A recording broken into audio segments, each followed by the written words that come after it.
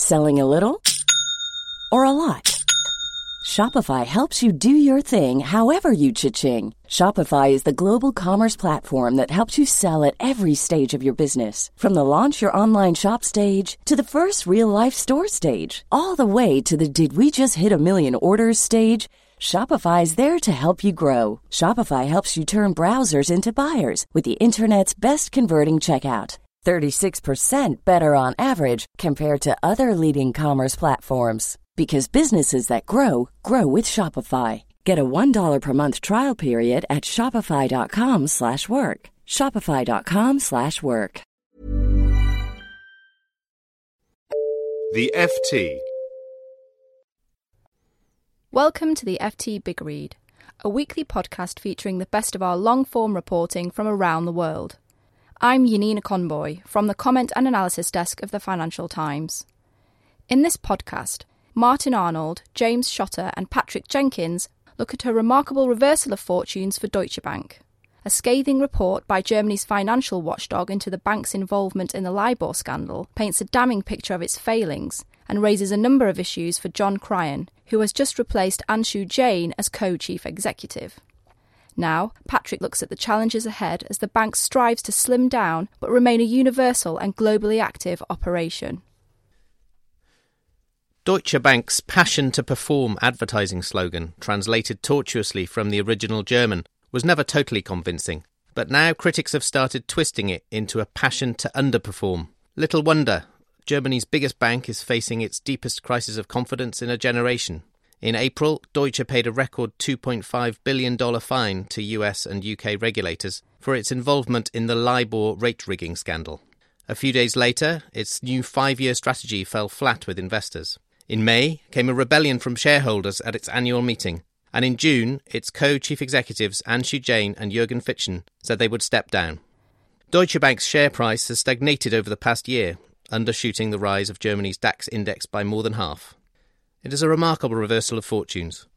Until a couple of years ago, Deutsche Bank seemed to have emerged from the global financial crisis in better shape than many rivals, thanks to shrewd management, luck, and a benign regulatory environment in its home market. Now that tailwind has changed direction. Late last week, it emerged that the one body Deutsche could often count on for support has turned hostile. On Friday, the Financial Times revealed details of a scathing report from BaFin, Germany's financial watchdog, into Deutsche's involvement in the industry-wide LIBOR scandal. The assessment, seen by the FT, paints a damning picture of the bank's failings and raises serious questions about its management and governance. Other banks have already been hit by the LIBOR scandal, many paying big fines and some, such as Barclays, even losing top managers. But BaFin's criticism of a bank long synonymous with German economic prowess could not come at a worse time. For John Cryan, who succeeded Mr. Jain as co-chief executive on Wednesday and will take sole charge when Mr. Fitschen, who has been caught up in a German fraud trial, steps down next May, this fresh reputational blow compounds a number of operational problems facing the bank. To an extent, it is the kind of challenge that this 54-year-old Briton is used to. Mr. Cryan became Chief Financial Officer of UBS near the height of the financial crisis in 2008 and spent the next 3 years battling to prevent Switzerland's largest bank from collapsing. By the time he left in 2011, UBS was on its way back to financial health, and Mr. Cryan had won numerous admirers. UBS was lucky to have him as CFO during that very difficult time in 2008, says a former colleague. A close friend says, he has an enormous brain. Deutsche's beaten-down share price jumped on his appointment, suggesting that investors are optimistic. On Wednesday, he gave the first glimpse of his priorities when he sent a memo to staff outlining his early thoughts. The most important thing Mr. Cryan has to do is win back trust, says Helmut Hipper, a portfolio manager at Union Investment in Frankfurt. Many investors cut their holdings in Deutsche stock in April, unconvinced by the bank's planned new strategy and its promised €3.5 billion of cost cuts. He has to make it attractive to invest in the bank again. BaFin's hard-hitting report raises a number of questions for Mr. Cryan. Chief among them, why did it take nearly 4 weeks between the bank receiving the report and Mr. Jain announcing his departure? Frauke Menke, head of banking supervision at the German watchdog, and the report's author, makes it clear how little she thinks of Mr. Jain, who built up Deutsche's investment bank over a decade and was running at the time of the alleged LIBOR rate rigging. I consider the failures with which Mr. Jain is charged to be serious. They display inappropriate management and organisation of the business, Ms. Menke wrote. he must be charged with the fact that there was an environment which favoured behaviour involving the exploitation of conflicts of interest. The bank and Mr. Jain reject several of the report's findings, and insiders deny that it was the cause of his exit, even if many outside observers think otherwise. As the head of a big European fund manager says, "It looks very bad for Anshu. Until now, it looked as if he'd gone of his own accord." But there are also questions for the new guard. Why did Deutsche's supervisory board decide to give Mr. Jain new responsibilities in a management shuffle in May, more than a week after it received the regulator's findings, but before the bank had responded? Veteran investment banker Paul Achleitner chairs the supervisory board, and Mr. Cryan sat on it for 2 years. A senior lawyer says the list of people in German regulators' line of fire could include Mr. Achleitner, who some think failed to take sufficiently swift or serious action once he learnt of the LIBOR manipulation. Achleitner is somewhat exposed on this, says the lawyer. Deutsche dismisses the suggestion, and a senior executive describes the chairman as a tremendous asset. Even if there are no more top-level casualties, investors say Mr. Cryan may need to instigate a management clear-out to remove the taint of the LIBOR scandal and signal an intent to clean up the bank's culture. The only way John Cryan can succeed is by starting with a deep clean, potentially raising capital and bringing some top new guys in, says Davide Serra, an investor in Deutsche's debt through his Algebris fund. The group will be fine. It has a unique base of German and European clients that it can service around the world. But what's obvious to me is that it needs an overhaul to change the culture to a commercial bank. It should be the JP Morgan of Europe, not the Goldman Sachs. Several members of Deutsche's executive committee, one notch below the main management board, are named in a critical light in the BaFin report, including Stefan Leitner, its European chief executive, Michele Fasola, head of asset and wealth management, and Alan Cloty, the outgoing co-chief executive of Asia. Frankfurt prosecutors are examining the role played by individuals connected with Deutsche's involvement in the rate rigging scandal, the first step in a procedure that could lead to criminal charges. But BaFin's report does not conclude that the management board or executive committee directly knew of or ordered LIBOR rigging by the bank's traders, 9 of whom are named in the report. The bank disputes several of BaFin's findings, including that Mr. Jain may have deliberately misled the Bundesbank.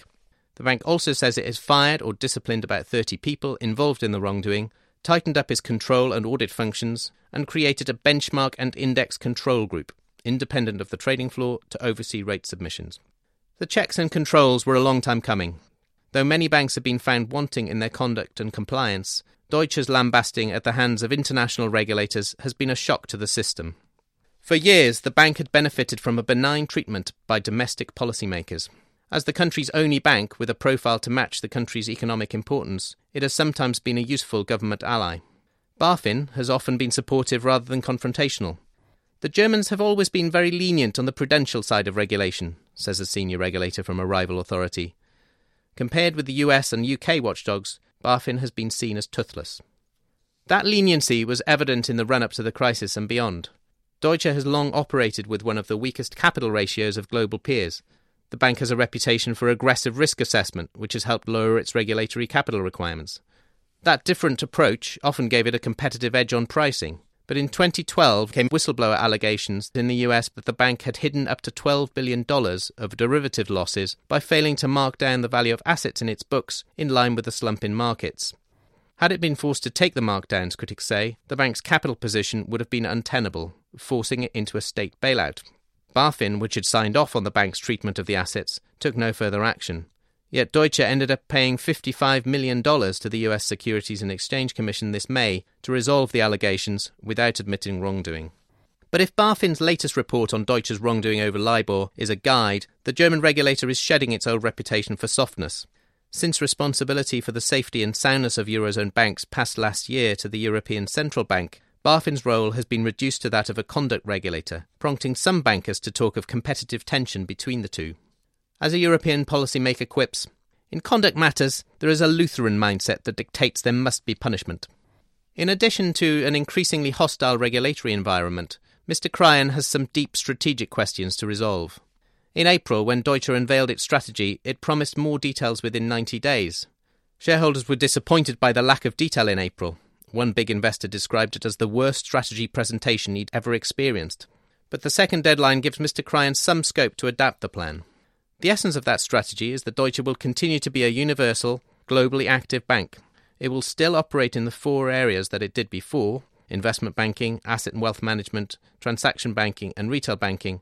It will also slim down. On the retail side, it will sell Postbank, the post office bank it bought in stages from 2008. The investment bank, which has borne the brunt of post-crisis regulation, will cut its risk-weighted assets almost in half to 150 billion euros, and across all its operations, Deutsche aims to cut its cost base by 3.5 billion euros, or 15%. Most analysts do not expect Mr. Cryan to depart from these broad outlines, at least in the short run. As he cuts costs, he will also need to signal a clear strategic direction and restore bruised staff morale. Unhelpfully for Mr. Cryan, the cloud of regulatory intervention remains. Apart from the LIBOR scandal, Deutsche is also facing investigations into allegations of rigging foreign exchange markets, manipulating precious metal prices, and breaching US sanctions. Having to face an aggressive German regulator on top of his other challenges is the last thing Mr. Cryan needs. For more downloads, go to ft.com/podcasts.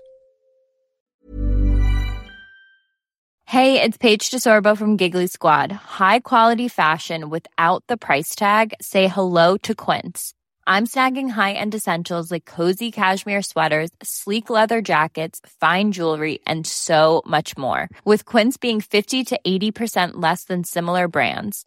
And they partner with factories that prioritize safe, ethical, and responsible manufacturing. I love that. Luxury quality within reach. Go to quince.com/style to get free shipping and 365-day returns on your next order. Quince.com/style. When you need mealtime inspiration, it's worth shopping Kroger, where you'll find over 30,000 mouth-watering choices that excite your inner foodie. And no matter what tasty choice you make, you'll enjoy our everyday low prices, plus extra ways to save, like digital coupons worth over $600 each week. You can also save up to $1 off per gallon at the pump with fuel points. More savings and more inspiring flavors make shopping Kroger worth it every time. Kroger, fresh for everyone. Fuel restrictions apply.